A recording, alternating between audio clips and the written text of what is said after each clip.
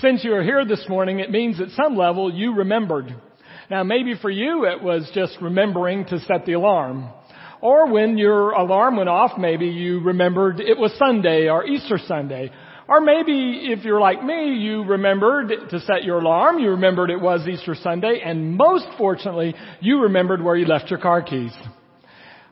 We all got here because we remembered. And I say that because when you look at the story of Jesus' resurrection in Luke, one of the key things that happens is this. The women come to the tomb and they're confused. They're perplexed. They're wondering what happened. And they meet two men shining in white who tell them, remember. And then the text says they did remember. And then at the end of the passage, we run into Peter who's come into the tomb and we're told he's amazed. He's somewhat confused by what's going on. And we'll find out a few verses later that Peter remembered. When we gather here on Easter Sunday and when we think about how the resurrection of Christ can be real in our life, the key I would offer you this morning in one word is remember. That's what they asked the women to do. So I thought I would think with you for a moment, what are these two men in dazzling white asking the women exactly to remember?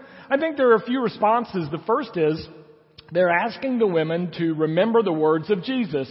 Jesus says on two different occasions in Luke prior to this event, he said, now on the third, I'm going to suffer and be crucified. And on the third day, I'm going to rise from the dead. He said that twice to them.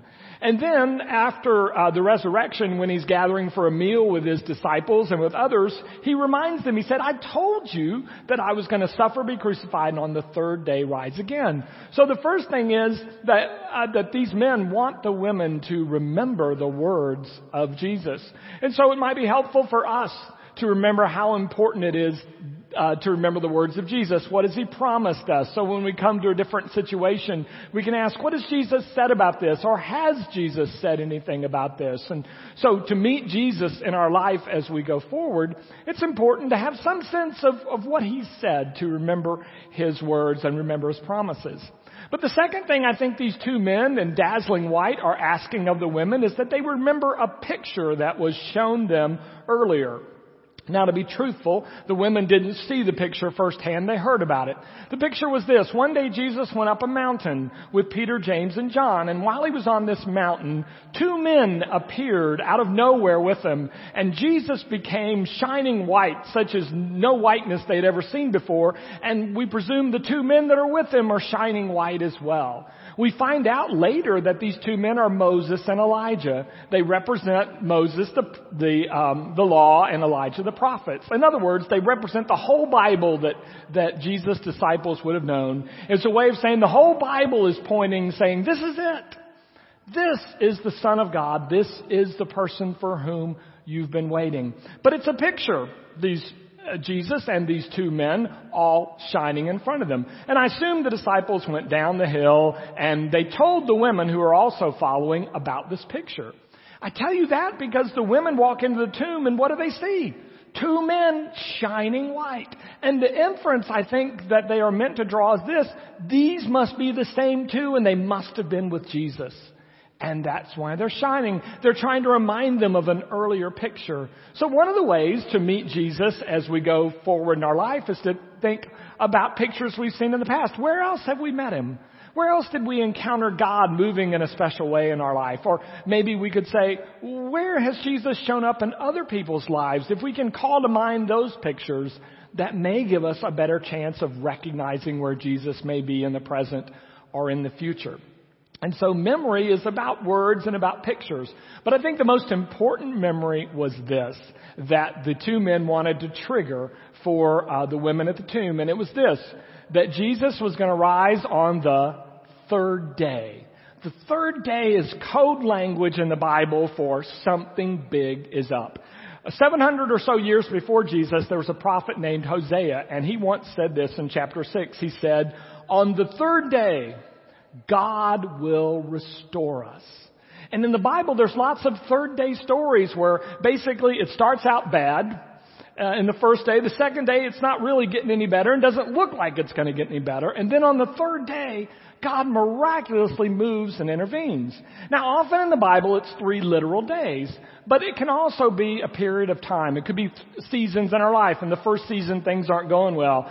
There's a disaster. In the second season, we're struggling, trying to live with that disaster. And then the third season, God moves in a miraculous way in the midst of our disaster. Sometimes it can be longer in a day. Sometimes it could be a matter of minutes. So let's say, for example, you're the pastor. It's Easter Sunday morning. You're wondering about how much time you're going to have to preach when you stand up there. And it's time for the children's sermon.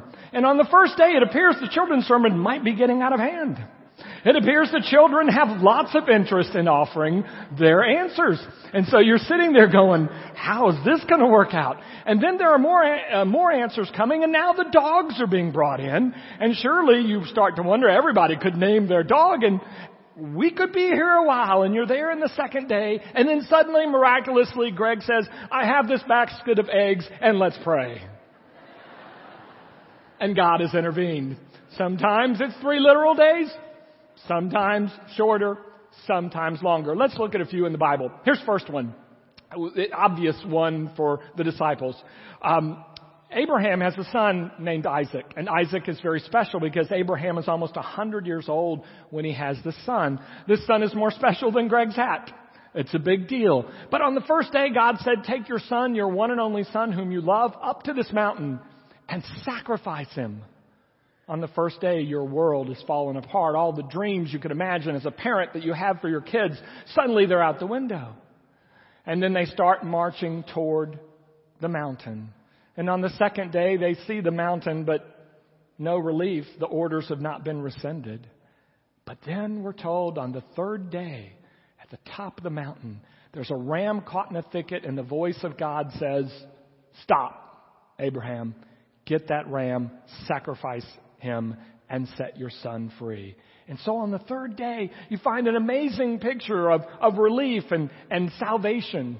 There's another picture in Genesis on the third day. Joseph's brothers don't know Joseph is still alive. They're in Israel. They're hungry. They're starving. So they go to Egypt to get food.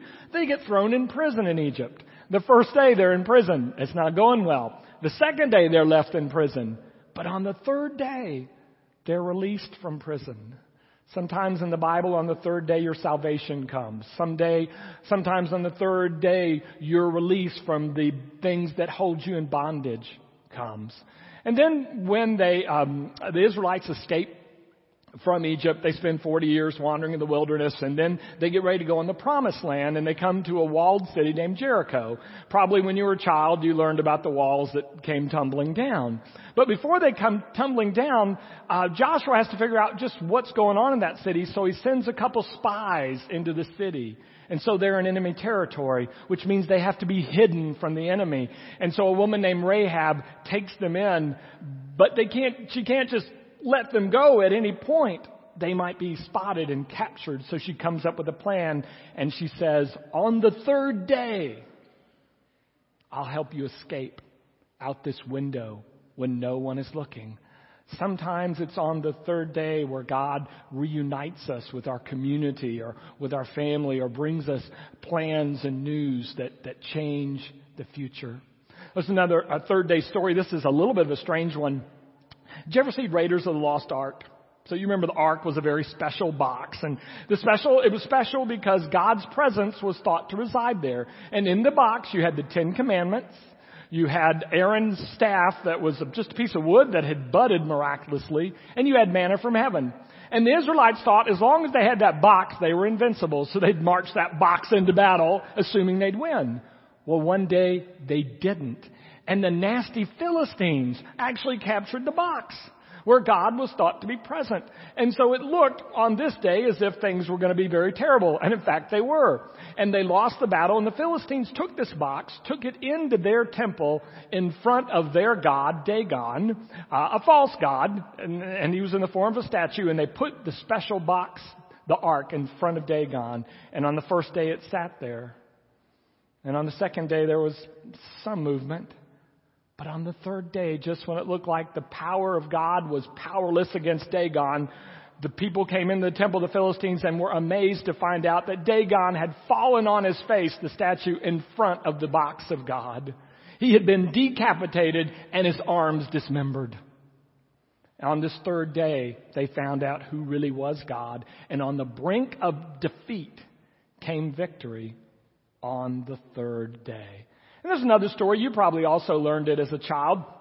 There's a guy named Jonah, and God gives Jonah an assignment. Your mission, should you accept it, Jonah? And Jonah's like, well, I don't want to accept it because I don't want to go to Nineveh. Those people are wicked. They're terrible, and I don't want to tell them you love them. I'm not going there. So Jonah heads another direction and gets on a ship.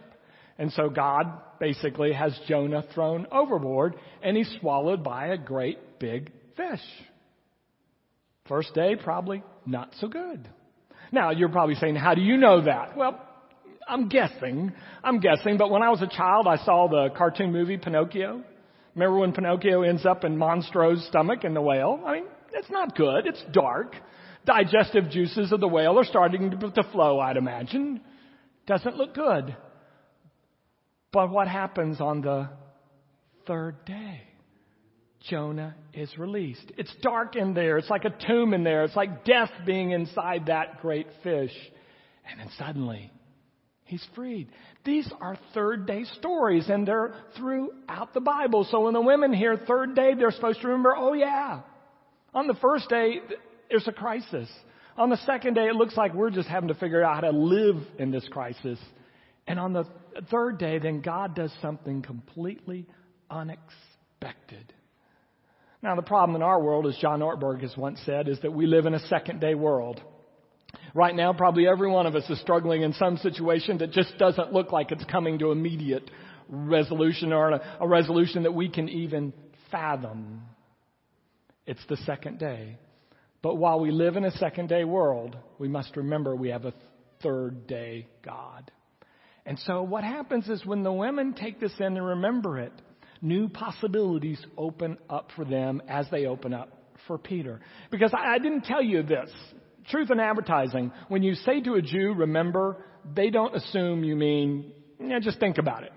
So, for example, our anniversary is next month.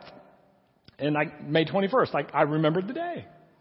Now, if I do nothing between now and May 21st, and if I've still done nothing by the 1st of June or even the 1st of July, do you think my wife believes that I have remembered our anniversary? Of course not. Remembering means not just calling to mind, but you begin to live it out and to act on it. And a Jew always heard remember as don't just take it to mind, do something about it. So what do you do if you remember that God is a third day God? Well, here's a suggestion. I picked it up from the women and from Peter in the story this morning. When Donna read the story, she said the women came to the tomb and they were perplexed. I'm sure they were. The word also translates they were wondering. And then at the end of the story, Peter comes in. It's a different word in Greek, and Donna read it and said Peter was amazed. But that word also translates in English into wondering. I'm wondering if wondering is how you begin to make what you remember about God to be more real. Wondering is a matter of turning your focus on something. It's beginning to be attentive. It's beginning to really, really look out and consider the possibilities. Wondering is keeping an eye out for that God that you anticipate to act on a third day. Abraham Heschel, a wonderful rabbi of the last century, said that every day he would get up in the morning, he'd pray to God for a sense of wonder. The sense of amazement, the sense of openness, the sense of possibility that God may even yet today in my life do something. It's called wonder. And he went on to say, our world will never perish for lack of information. Our world will perish for lack of appreciation. The fact that people aren't recognizing what God, when God does things, they're just completely missing it. They're not looking. They're not wondering. And the third day comes, and they never even know that it's come. To make it a reality, this presence of Christ in our life, we must remember all the ways that Christ can and has been present, and then begin to wonder and think about that possibility and look for that possibility. Now, let me give just one piece of advice when you do this. I have learned that it's helpful to me when I'm looking for God and hoping for God to be present in a situation, to look for someone, not something. In other words, I don't say in a difficult situation, God, you must do A, B, C. You must do these things. These are the things that if you do them, you will show me that you are here. That's looking for something.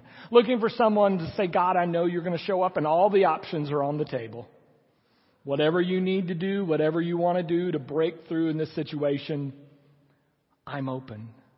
To open someone, not something. To have a sense of expectancy that God will act as opposed to an expectation that God must do these things or God has not acted.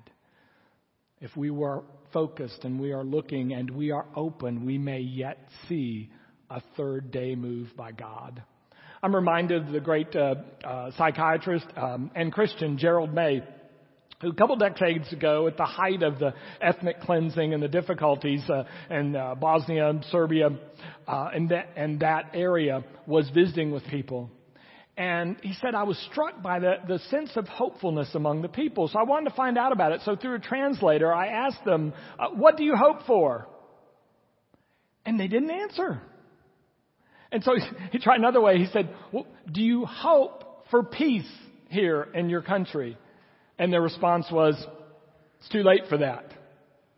So I said, okay, through the translator, do you hope for the UN to come and intervene or for the United States of America to come over? And they said, it's too late for that. So I said, what do you hope for? Again, no response. So finally he tried a different tact and he said, why do you have hope? And they answered the question with one word in Croatian, but I'll translate it into English for you. The answer was God. They weren't willing to name the specific way that God might intervene and change their situation. They were instead holding it open and looking and waiting for God to do just that. And why not? If Holy Week tells us anything, it tells us that Jesus can be anywhere, in any situation. Look at Holy Week. We've already seen Jesus in the midst of a big crowd in the city. We've seen him hanging on a cross. We've seen him placed in a tomb. On Saturday, we're told by the letter to Peter that he in the spirit, while his body was in the tomb, he went to hell and preached to the servants in hell that were disobedient. And then after that, we find him out on a country road meeting the disciples. If he can be in the city and out in the country, if he can be on the cross and in a tomb, he can be just about anywhere. And you, if you are open, may meet him. I wonder if he can be anywhere and show up at any place. Could he show up in my marriage? Could he show up in the hospital? Could he show up at work? Could he show up in the church? I wonder. What do you wonder?